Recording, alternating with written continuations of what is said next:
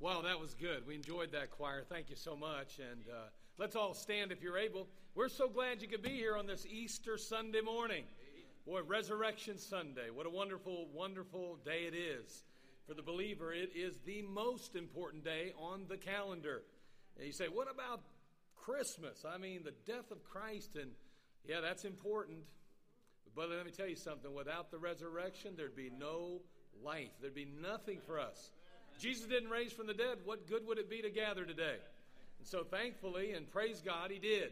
So anyway, let's go ahead and have a word of prayer, and we'll continue with our service. Again, so glad that you could be a part of it with us today. Father, again, we thank you for this privilege that we have to gather in your house. We thank you, Father, for the resurrection of Jesus Christ. Lord, thank you, Father, that he, Father, died on the cross, but then he rose again the third day.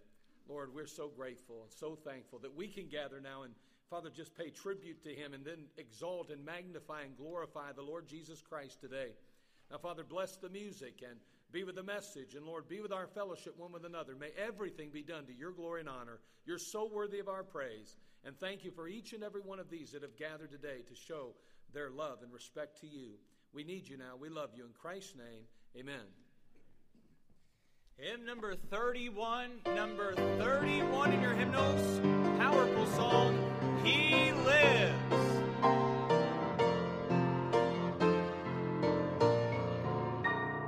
I serve a risen Savior, he's in the world today. I know that he is living, whatever men may say. I see his hand of mercy, I hear his voice of cheer, and just the time I need him, he's always near. He lives, Christ Jesus lives today. He walks with me and talks with me along life's narrow way. He lives, salvation to impart. You ask me how, I know he lives. He lives within my heart. In all the world around me, I see his loving care. And though my heart grows weary, I never will despair.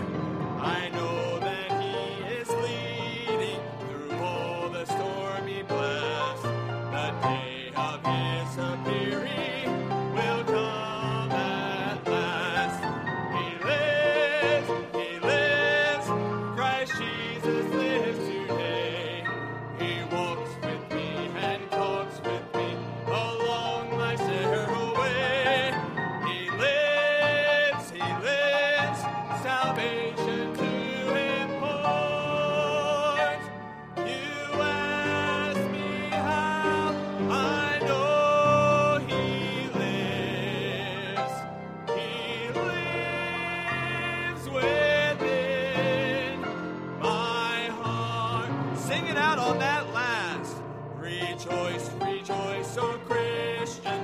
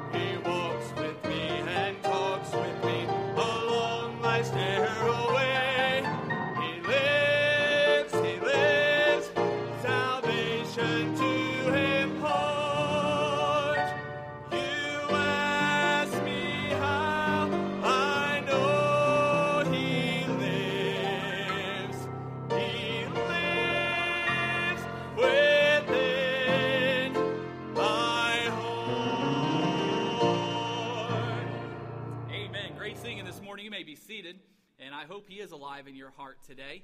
And we are looking forward to this Easter morning service. I do just want to point out a couple things. Those of you that are registered for the marriage retreat coming up here in just a week now, that final registration is due this morning. If you wouldn't mind seeing me out in the main lobby right after the service this morning, and I'll be out there to answer any questions you may have. Also, again, want to remind folks that we've got our Vacation Bible School, and it's just a few days away. And I know that it's in June, but that'll happen quickly. That'll come quickly. And so mark that down. You'll see in your bulletin, we've got a Vacation Bible School and a Teen Spectacular. So we've got a week of activities for the young people up to 6th grade, and then also the junior and senior high schoolers as well, 7th through 12th grade, each night, the 11th through the 14th. I want to invite everyone to come back for that as well. We do have a special promotion coming up here, and we're excited about that, where we're going to reach out with emphasis into our community with the gospel. We've got a big track blitz coming up, but Brother Brad's going to come up, and he's going to give a little bit more detail regarding that special promotion. All right, we are excited about our Bring Them In campaign. And so what we're looking forward to doing is seeing souls saved, seeing people get baptized, seeing bringing them into the house of God, getting them plugged in. And so what are some things that you can do to help get involved in this? So a couple of things. Obviously, you can come out with us. You can help us knock on doors. Tuesday evening, Thursday evening at 6:30, we'll meet right here at church. We'll have a word of prayer. We'll get partnered up. We'll have routes available. We'll go out and we'll knock on doors.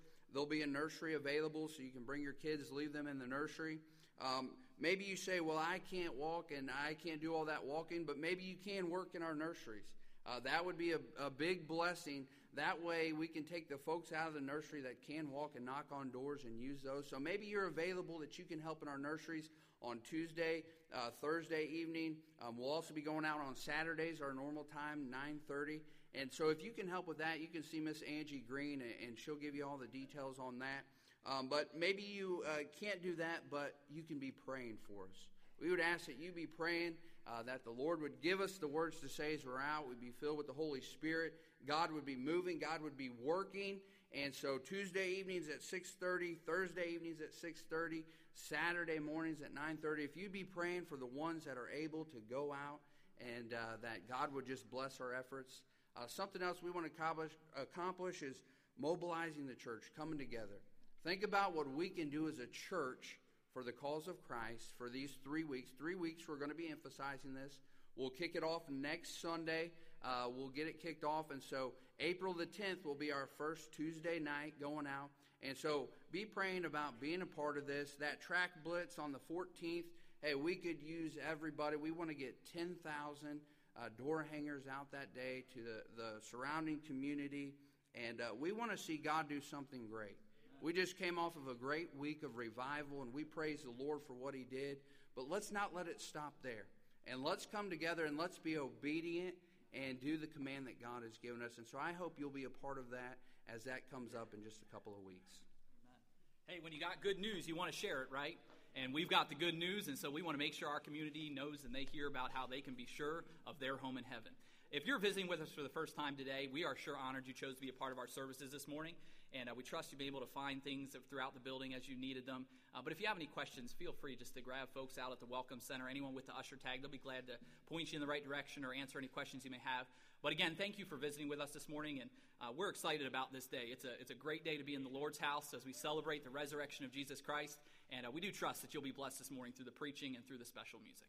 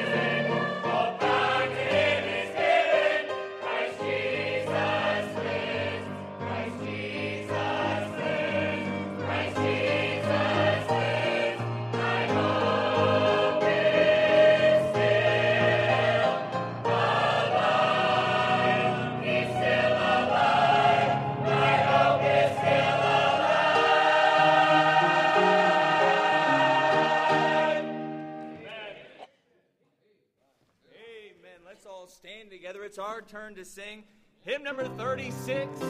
Number 36 in your hymnals, Christ Arose.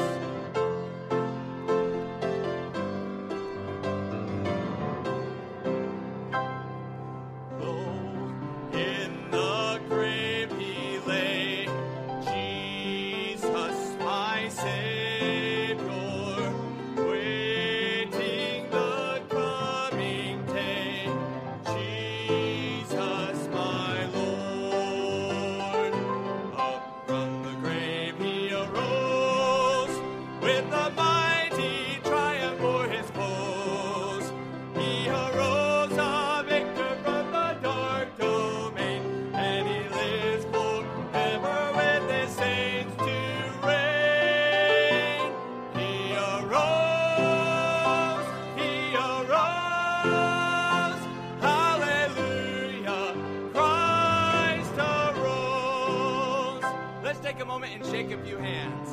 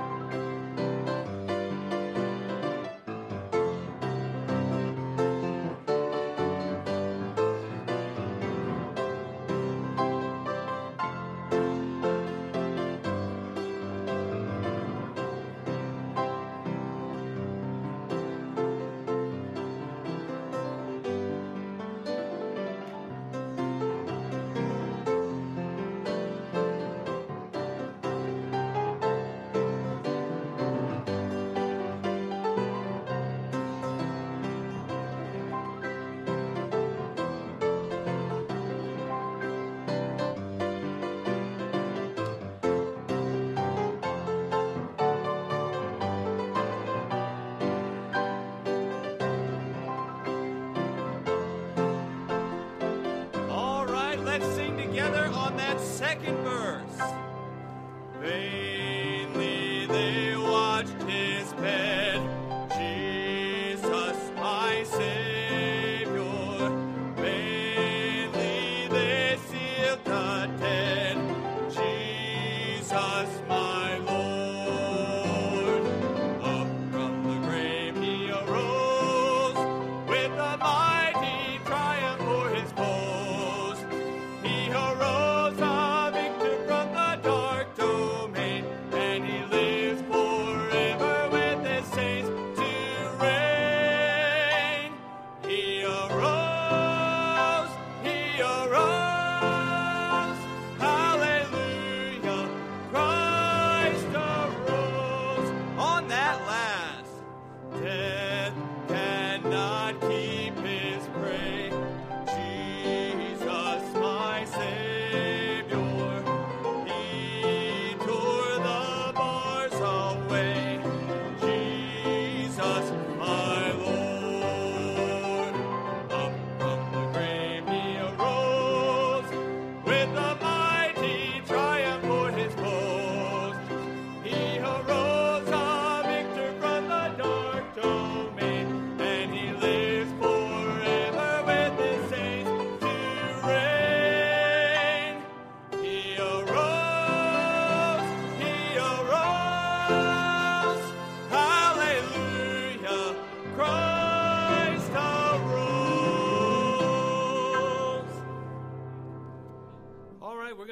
pray for our offering today. And again, we're thankful to the Lord for just the faithfulness of God's people. And again, if you're visiting with us for the first time today, we in no way expect you to give to our offering. You're our guest today.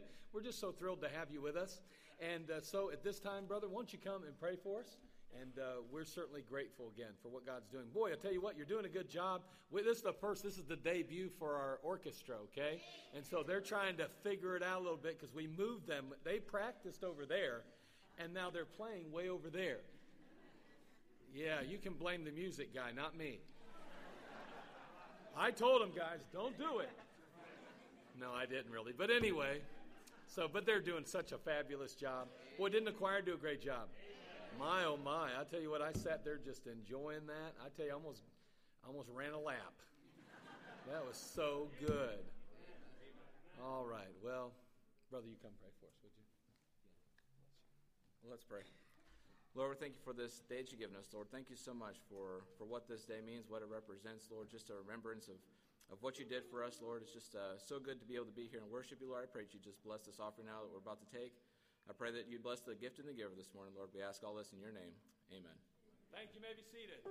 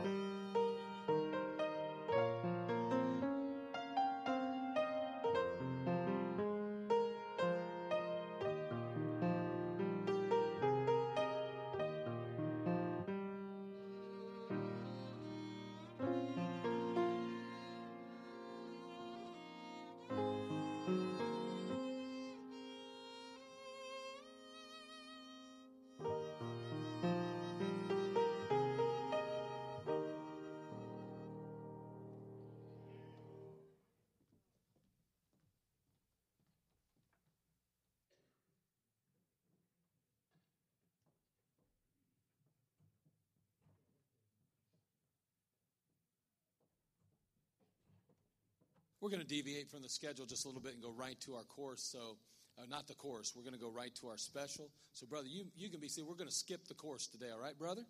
And so we're going to get things moving along here. Again, we are so glad that you could be a part of the service. If there's anything that we can do for you or any questions we can answer you, let us know. We'll do our best to accommodate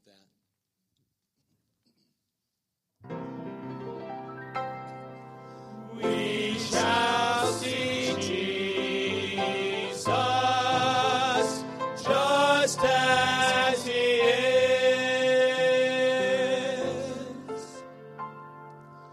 Once on a hillside, people were gathered, hoping to see him as thousands were fed. He touched the blind eyes, healed broken spirit. He moved with compassion as he raised up the dead.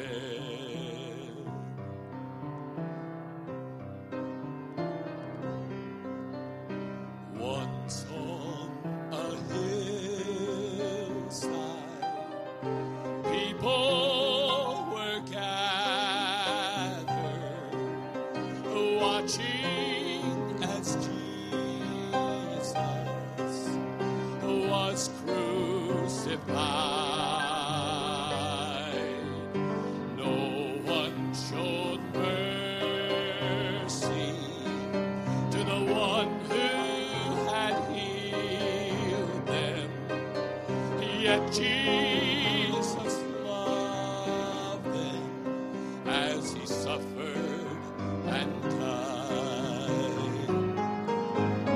Once on a hillside, people were gathered, for Jesus had risen and soon would ascend. And then as he blessed them, he rose to the heavens and gave them his promise to come back again.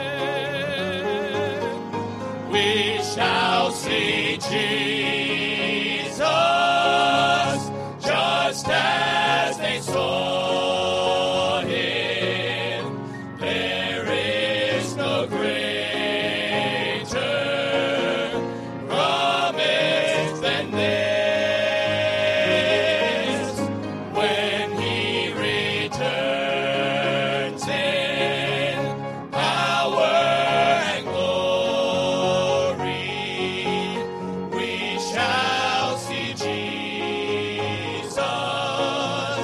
We shall see Jesus just as he is.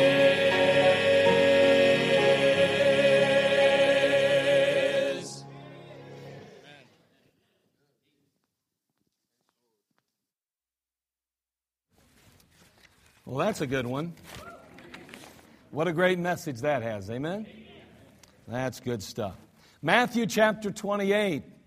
Boy, I'll tell you what, I have enjoyed the music today, and I just, I'll tell you, that choir, and boy, the orchestra, and just even the congregational singing, I tell you, we just enjoying it today, having a good time. Matthew chapter 28, but now we come to the part where, boy, I tell you what, this is, the Lord's is certainly glorified through the music, no doubt. But there's something unique, there's something special about what God calls preaching. I'll tell you what, the Bible teaches that preaching cannot be, you can't get rid of that. You can't replace it with anything, because it's by the foolishness of preaching that men and women and boys and girls are saved. They come to Christ. They receive the Lord. They ultimately, as we say, get saved, and their salvation is secured in Christ. Their home in heaven is secured forever. Boy, I'll tell you what, the preaching of the Word of God is so important. But boy, did I enjoy that music. Wasn't that good? It prepares our hearts. It readies us for what God has for us now. And so we turn to Matthew chapter 28, and a very traditional passage this time of year. We've often utilized it. We've preached from it a number of times. We've used it as a kickoff or as a springboard to many messages, at least this time of year. But we're going to read in Matthew chapter 28, beginning in verse 1. It says, "In the end of the Sabbath, as it began to dawn toward the first day of the week, came Mary Magdalene and the other Mary to see the sepulchre. And behold, there was a great earthquake, for the angel of the Lord descended from heaven and came and rolled back the stone from the door and sat upon it. His countenance was like lightning, and his raiment white as snow. And for fear of him, the keepers did shake and became as dead men." Now, you get the impression here, obviously, that they just simply passed out for fear. You ever been so scared you passed out? Of course, I've never been that scared in my life.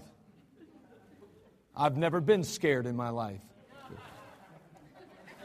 Well, okay, so maybe I have. But nonetheless, in this particular case, these men here are simply so afraid they literally pass out and become as dead men. Verse 5, "And the angel answered and said unto the women, Fear not ye, for I know that ye seek Jesus, which was crucified.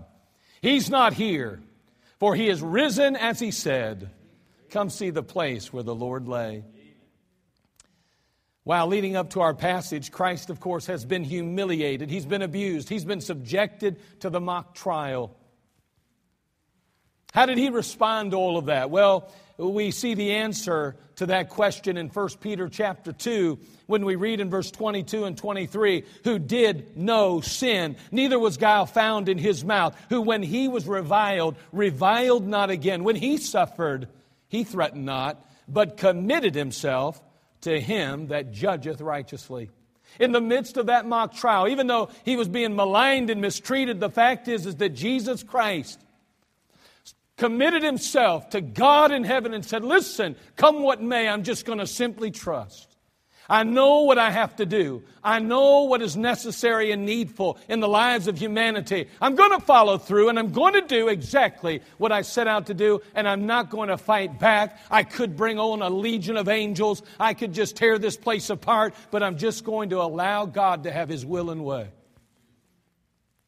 After being led through the streets of Jerusalem up till Golgotha, Jesus was nailed to the cross, where there he hung between heaven and earth. There he suffered and he bled and he died for the sin of the world. He'd be placed in a borrowed tomb. And that borrowed tomb would be covered with a stone, and it would be secured by Roman soldiers.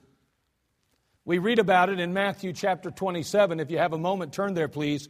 Matthew chapter 27, beginning in verse 62. A very interesting and wonderful passage, really, when you think about it, especially when you consider the implication of it all. Matthew chapter 27, verse 62. The Bible says, "Now the next day that followed the day of the preparation, the chief priests and Pharisees came together unto Pilate, saying, Sir, we remember that deceiver said, while he was yet alive, After 3 days I will rise again. Command, therefore, that the sepulchre be made sure until the 3rd day, lest his disciples come by night and steal him away, and say unto the people, He is risen from the dead. So the last error shall be worse than the first. Pilate said unto them, Ye have a watch. He's not talking about a wristwatch, an eye watch. You have a watch. No, that's not what he's talking about. He's talking about you're going to have a watch. You're going to have a group of, or a band of soldiers. And he says simply to them, Go your way. Make it sure as you can. So they went and made the sepulchre sure, sealing the stone and setting a watch. So these Roman soldiers now are placed there. They're there to guard the tomb. They're there to guard the entrance. It's kind of ironic to me, at least, that to think that the purpose of those soldiers being placed there in front of that tomb and in front of that stone was to keep people from rolling it away, to keep people from ultimately entering that particular grave and stealing the body of Jesus. So really the point is that they were placed there to keep people out. But isn't it funny? That wasn't their problem at all. It was keeping someone in. And of course we know that didn't work. So nonetheless, we see here that these soldiers were placed there because somebody remembered what Jesus said. Somebody remembered that He said, I'm going to rise again the third day. And they said, listen, I'm telling you now, if He raises from the dead, or somebody believes that He raised from the dead, I don't care if they steal His body. I don't care what happens to Him. They're going to turn around and the end will be worse than the beginning. They're going to say, look, He was real. Look, He was Messiah. Look, He was Jesus. Look, He was God in flesh. And man, we'll be in a mess. So let's do something about it. Pilate says, fine, you got them soldiers, you place them there, you guard that tomb and you guard that stone and you make sure nobody gets in that thing. But again, somebody came out. Up from the grave He arose. We sang it already today. With a mighty triumph for His foes, He arose a victor from the dark domain, and He lives forever with His saints to reign. He arose. He arose. Hallelujah. Christ arose. And He did rise again. The greatest day, as I said already, on the Christian calendar is Easter. Amen. There's no greater event than the resurrection of our Lord and Savior Jesus Christ. Every promise and every hope that we have in this Christian life is predicated upon the resurrection. And I want to speak to you on this topic today. Implications of the resurrection. Implications of the resurrection. And if you don't know what that means, that's all right. I had to look it up. But you'll figure it out just like I did along the way. So let's go ahead and have a word of prayer and we'll figure it out together. Ready? Father, we love You. Thank You for this time. We don't have much time, Lord. Now, again, we obviously have tons of time, but Lord, many schedules are packed today. It's Easter. Many people are planning on spending time with friends and family. And Lord, we can respect that. We understand that. But over these next few moments, Lord, may we not allow our minds to drift to what will be. Let us focus on what is at hand. And Lord, may You just help us in these next few moments to understand some of the implications of the resurrection. What it means to me and what it means to them and what it means to us as a whole. May You be glorified now, Lord. We're praying for Your Holy Spirit to truly work in our lives and fill me with Your Holy Ghost. And Lord, allow me to be Your mouthpiece and stand in my shoes, Father, and help me to be exactly what You want me to be and do and say exactly what You want me to do and say. And I'll praise You as You, Father, anoint every listening ear as well. Father, if there be a soul that is without Christ in here, that has never settled their eternal salvation, may they settle it before they leave even this service. We'll thank You in Christ's name. Amen. So we think about implications of the resurrection. First of all, the resurrection has past implications. It has past implications. Well, you say, what do you mean? Well, it declares His deity. As we look back on history, we note the resurrection. It declares His deity. Look, if you would, in Romans chapter 1, please. Romans chapter 1, beginning in verse 1. We're going to read 4 verses. Romans chapter 1. That resurrection declares the deity of the Lord Jesus Christ. If there was ever a question as to whether or not He was God in flesh, Emmanuel, as the Bible says, then it is answered. It's settled because of the resurrection. Romans chapter 1, verse 1 through 4. Paul, a servant of Jesus Christ, called to be an apostle, separated unto the gospel of God, which He had promised afore by His prophets in the Holy Scriptures, concerning His Son Jesus Christ our Lord, which was made of the seed of David, according to the flesh. It just means that He was of the seed of David. Again, we know that He had no earthly father. He had a heavenly Father. He was supernaturally conceived by the Holy Ghost. But He did have come forth from, gain His physical body from His mother, who was of the seed of David as well. And so in the flesh, if you would, you'd say, oh, He is of the seed of David. And that's what it's talking about. It's not saying that He was a man like you and I are men, but He was born, His flesh, His body, His house, His temple, if you will, was indeed of the house of David, according to the flesh. Number 4, and declared to be the Son of God with power, according to the Spirit of holiness, by the resurrection from the dead. Do you see that? Basically what it's saying real simply is this, that the resurrection declares the deity of Christ. It makes it perfectly clear that He was more than a mere mortal, that He was more than just a mere man. He was God in flesh.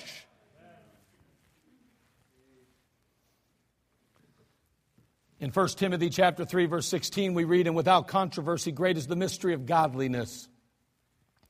God was manifest in the flesh, justified in the Spirit, seen of angels, preached unto the Gentiles, believed on in the world, and received up into glory." But once again, God was manifest in the flesh. God became flesh. God became man. Boy, that's a hard concept to wrap our mind around, isn't it? I mean, just to somehow be able to conceive or to understand the thought, the idea that there on earth 2,000 years ago, literally, the creator of all the universe walked on that which He created.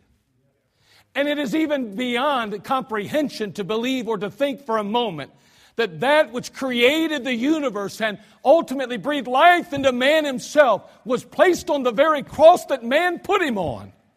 God Himself. God Himself. Boy, I'll tell you what, when He went into that grave, the devil thought he had a great victory, didn't he? He thought he had won the battle. He thought he'd even won the war. But may I say, it didn't matter how many Praetorian soldiers were placed in front of that tomb. It didn't matter how big the stone was. It didn't matter what anybody thought. The fact was that 3 days and 3 nights later, Jesus Christ rose again. It declared His deity.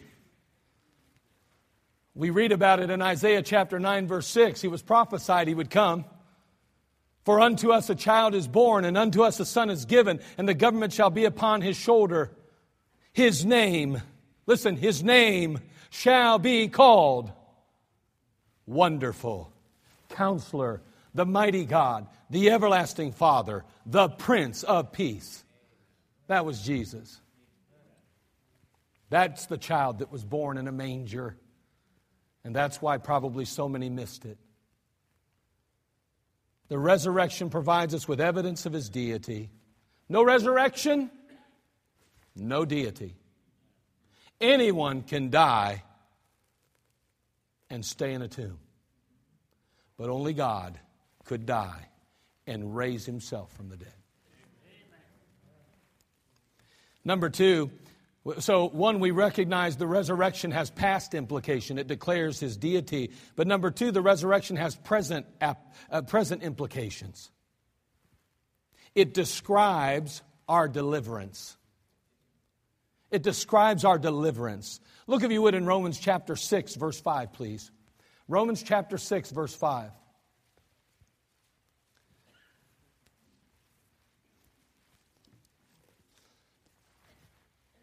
The Bible says, "For if we have been planted together in the likeness of His death, then shall we be also in the likeness of His resurrection." See, for if we have been planted together in the likeness of His death, we shall be also in the likeness of His resurrection. And here we note that the resurrection in relationship then to our deliverance. He's associating, He's tying that resurrection to us ultimately being resurrected. In Ephesians chapter 2, and I would like you to turn there if you could, Ephesians chapter 2, verse 1.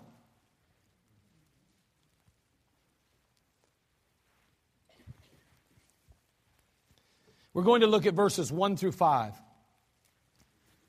And we're going to try to kind of get a feel for how this resurrection works in our life a little bit, why the power of the resurrection is so important in our deliverance. Notice Ephesians 2, verse 1 through 5. "And you hath He quickened, who were dead in trespasses and sins, wherein in time past ye walked according to the course of this world, according to the prince of the power of the air." By the way, that's Satan. "The spirit that now worketh in the children of disobedience, among whom also we all had our conversation in time past in the lust of the flesh, fulfilling the desires of the flesh and of the mind, and were by nature the children of wrath." Not just by nature the children of wrath in the sense that we're angry, in the sense that we're furious, in the sense that we're hurting or harming people. That's not it. It's talking about the children of wrath, meaning that the wrath of God was appointed to us and upon us.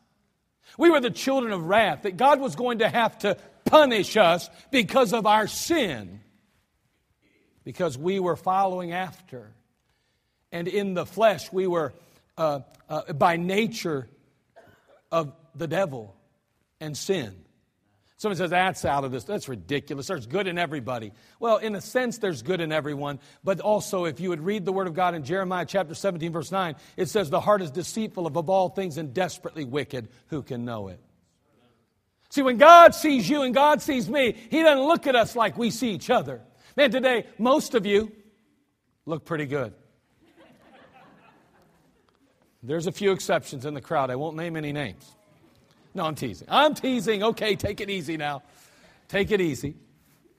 But the fact is that we look at one another today and we go, boy, you look so, oh, I love that hat. Oh, that's a wonderful looking dress or outfit. Oh, that's such a nice suit, preacher, and your muscles are popping through very clearly. And we say all kind of things that are so nice and kind, and some of the men right now are upset with me because they think I'm trying to steal their glory. But the fact is that we look at one another totally different than God sees us. God looks past this stuff. God looks past all of this. God sees us in here. And may I say today that the heart is deceitful above all things and desperately wicked. Who can know it? I'll guarantee you one person that knows it. The Lord Jesus Christ. And the truth is, as he goes on here in the passage, he makes it very clear here. He says, among whom also we all had our conversation in time past in the lust of the flesh, fulfilling the desires of the flesh and the mind, and were by nature the children of wrath, even as others. But God, who is rich in mercy, for His great love wherewith He loved us, even when we were dead in sins, there it is again, hath quickened us together with Christ. By grace ye are saved. For in the passage, the apostle speaking to believers who, as he put it, he's talking to believers. He's talking to believers. Now, you got to understand, he's not talking to every human being here. He's talking to the church here. He's talking to the church at Ephesus. And by the way, if you're a member of a church, a local church, biblically and scripturally, you must have already trusted and received Christ. There has to have been a time in your life when you said, Lord Jesus Christ, I know I'm a sinner. I know I failed to measure up to your perfect standard, and I beg your forgiveness. I ask you to wash me clean. Oh God, have mercy on this wretched soul. You may not have said it exactly like that. But there came a point, and that's who's filling the pews at this church. And he's talking to those that have already recognized their sin before a holy God. He's talking to those that have already recognized He was the only way, the truth, and the life. He's talking to those in the congregation who comprise the congregation, because you have to be a born-again believer, saved by the blood of Jesus Christ, to be a member of any true biblical local church. And so Paul the Apostle, in context, is preaching to men and women who have already come to the realization that they were bound for hell without the mercy, grace, and love of the Lord Jesus Christ in their life. And he says to them simply this in verse 5, even when we were dead in sins. When? Not now, because we're not dead in sins. We were dead in sins. Hath quickened us together with Christ. That's what Christ did for us. He quickened us. He made us alive. He made us alive. Together with Christ. He says, by grace are you saved. In the passage, the apostle speaking to believers who, again, have said, you know what? You used to be dead in trespasses and sins, but you were quickened or made alive now.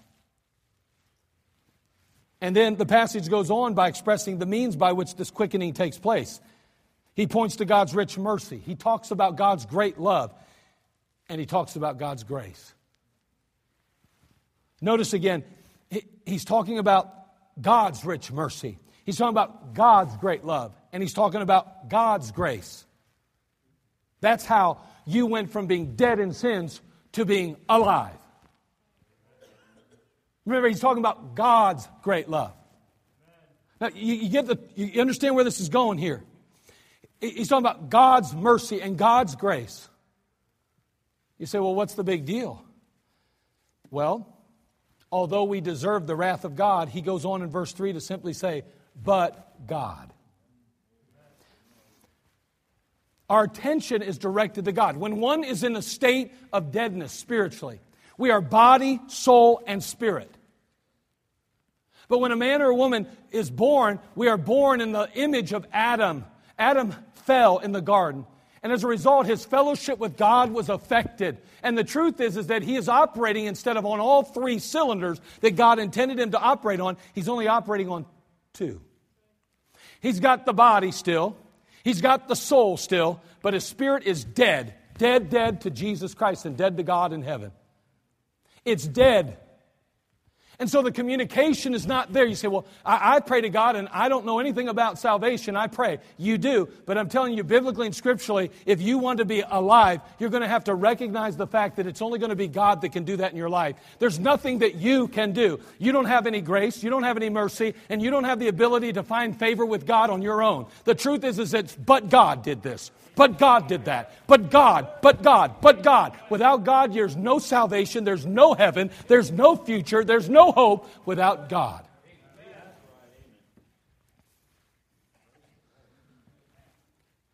There's no human power that can quicken us or make dead the soul that is, or make a dead spirit alive to God. It's supernatural power. You know what kind of power it is? Resurrection power.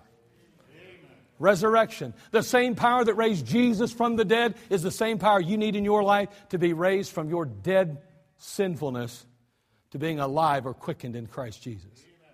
And so do I. That's what I need.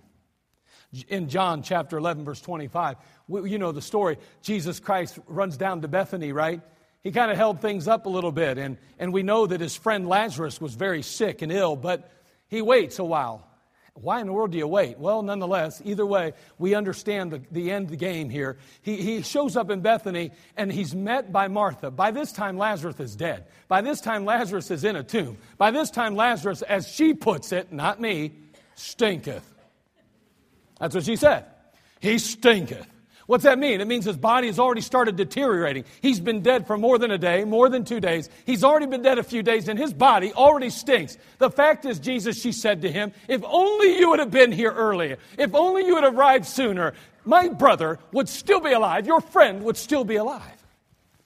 Jesus makes a statement to her. He looks her square in the eye and he says, I am the resurrection and the life. He that believeth in me, though he were dead, yet shall he live. Wow. Of course, Martha, yeah, I know that. I know in the end. I know in the final resurrection. I get it all. He says, you're not getting anything. Man, Jesus steps up to the plate. He walks on over there. Roll that stone away. Man, they clear out. And he simply stands there and says, Lazarus, come forth.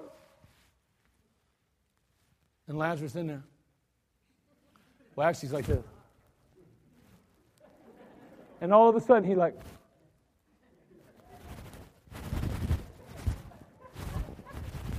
And he rolls off the thing. And he says, go get him and loose him.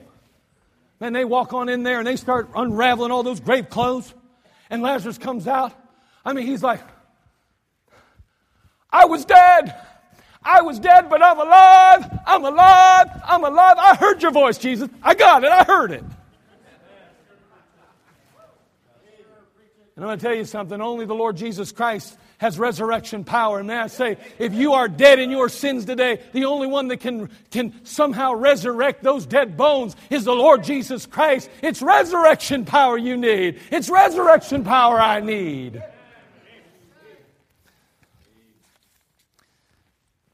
The resurrection has past implications. It declares His deity.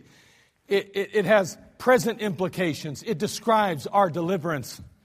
And finally, that resurrection has future implications. It determines our destiny. It determines our destiny.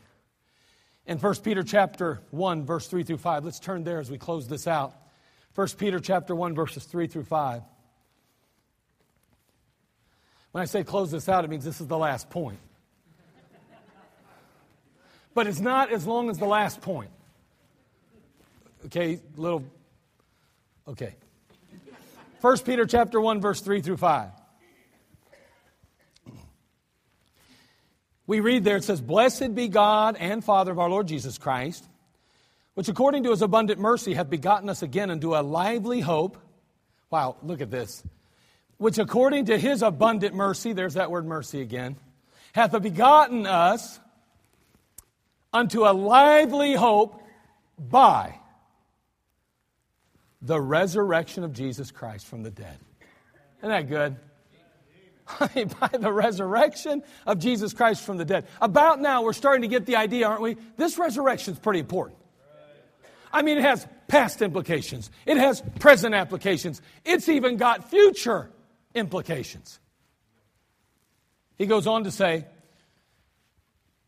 that we've been begotten again unto a lively hope by the resurrection of Jesus Christ from the dead, to an inheritance incorruptible and undefiled, and that fadeth not away, reserved in heaven for you, who are kept by the power of God through faith unto salvation, ready to be revealed in the last time.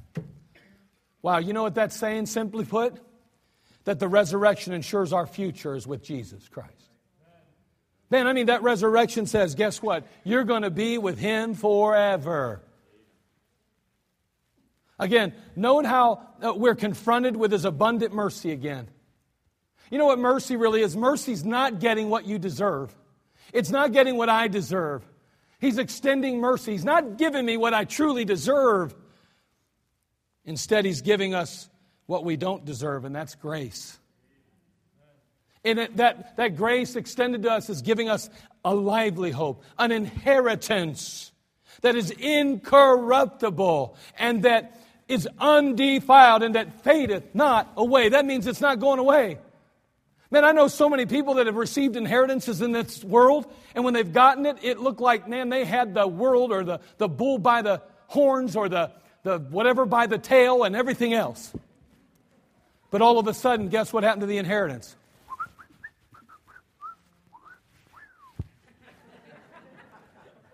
Gone. Faded right away. Not this one. I'm telling you, according to the passage, this wonderful destiny of ours, this heaven of ours, this inheritance of ours is eternal. It fades not away. He's giving us a reservation in heaven, he even says. Now, I don't know about you, but I've made a number of reservations in my life, traveling or going wherever I might be, and get a hotel reservation. I still remember a number of years ago now, arriving at a hotel, and as I pulled in, it looked like they had construction going on. Now, I had booked this hotel. I had all the numbers necessary. I mean, everything. I mean, confirmation numbers and dates and everything, names of people, the whole deal. I arrived there, came to the desk, and I said, "I'm here, Mark O'Donnell. I have a confirmation for a room." She looks at the confirmation. She looks through all of her stuff. She says, "Sorry, we don't see a room for you." I said, "Right here's the confirmation. Right here. I have it." She went, "We've had a lot of construction and ouch." I said, "But there's no more rooms. Do you know anywhere I can go to get a room?" She finally sent me to another hotel. Got the manager, the couple of them, they worked hard. They found I know a friend, I know somebody, and they called another hotel and got me booked in, and I got this wonderful suite. I paid the same amount, but I got put on the 4th floor. I had a nice suite, and it really worked out good because I got extremely sick that week when I was at a conference, and so I got to really relax at least, and it was bad. It wasn't too relaxing. But anyway, the fact was that it was beautiful, though. It was beautiful. It worked out, but hold on. That reservation wasn't worth a hoot. That one is. You can count on that one. I mean, if there's a Jesus that says, "I'm going to rise in 3 days," and He resurrects, let me tell you, if He says He's got an inheritance for you that fadeth not, I guarantee it's still going to be there. And it's a wonderful thing. We got heaven to look forward to. We got ruling and reigning with Christ to look forward to, according to Revelation 1:5. We've got so many blessings and so much hope and such a great and grand future ahead. Why? All because of the resurrection. If there was no resurrection power, the Lord Jesus Christ couldn't guarantee you nothing. And yet, boy, I'll tell you what, your destiny is determined by that resurrection. We don't have to fear eternity any longer. We don't have to fear death any longer. We have hope. God's given us an inheritance that is secure, safe, and guaranteed. See, what we learn is that no resurrection, no deity. Then Jesus Christ was a mere phony. I don't even like to say it, but that's what he would be. He'd be a fake. He'd be an imposter if he didn't raise from the dead.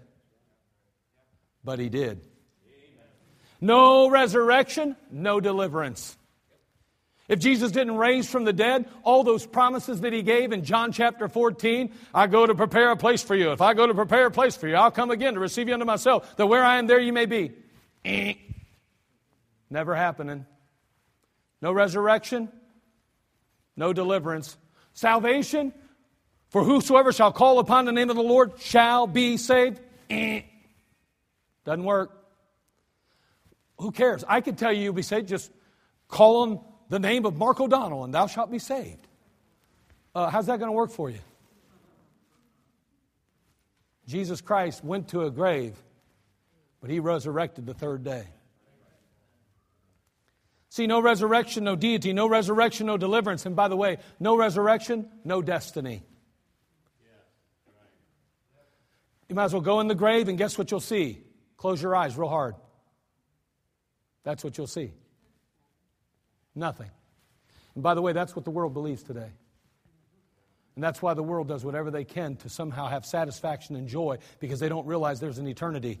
They may have heard about one. They may even believe there's a God in heaven. But in their minds, to some degree, they're being sold a bill of goods that basically say Jesus Christ was a forgery, a fake, a big zero. And the truth is today is that people are dying and believing many times that they're just going to end up in a grave anyway. You might as well have all the fun you can get and have all the gusto you can get, because you only got one round in life. You might as well enjoy it and do all you can now.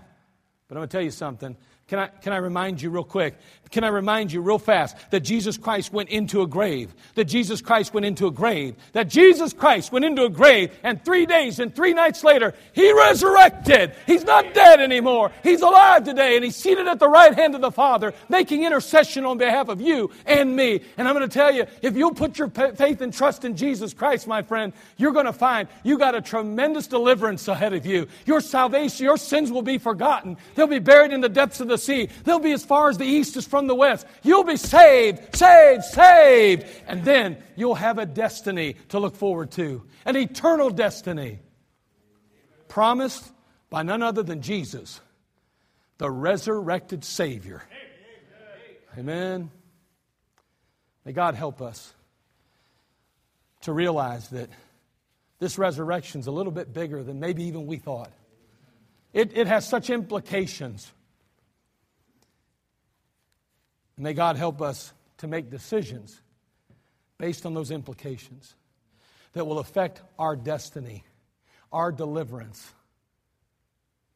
and honor His deity. Father, we come to you. We thank you again.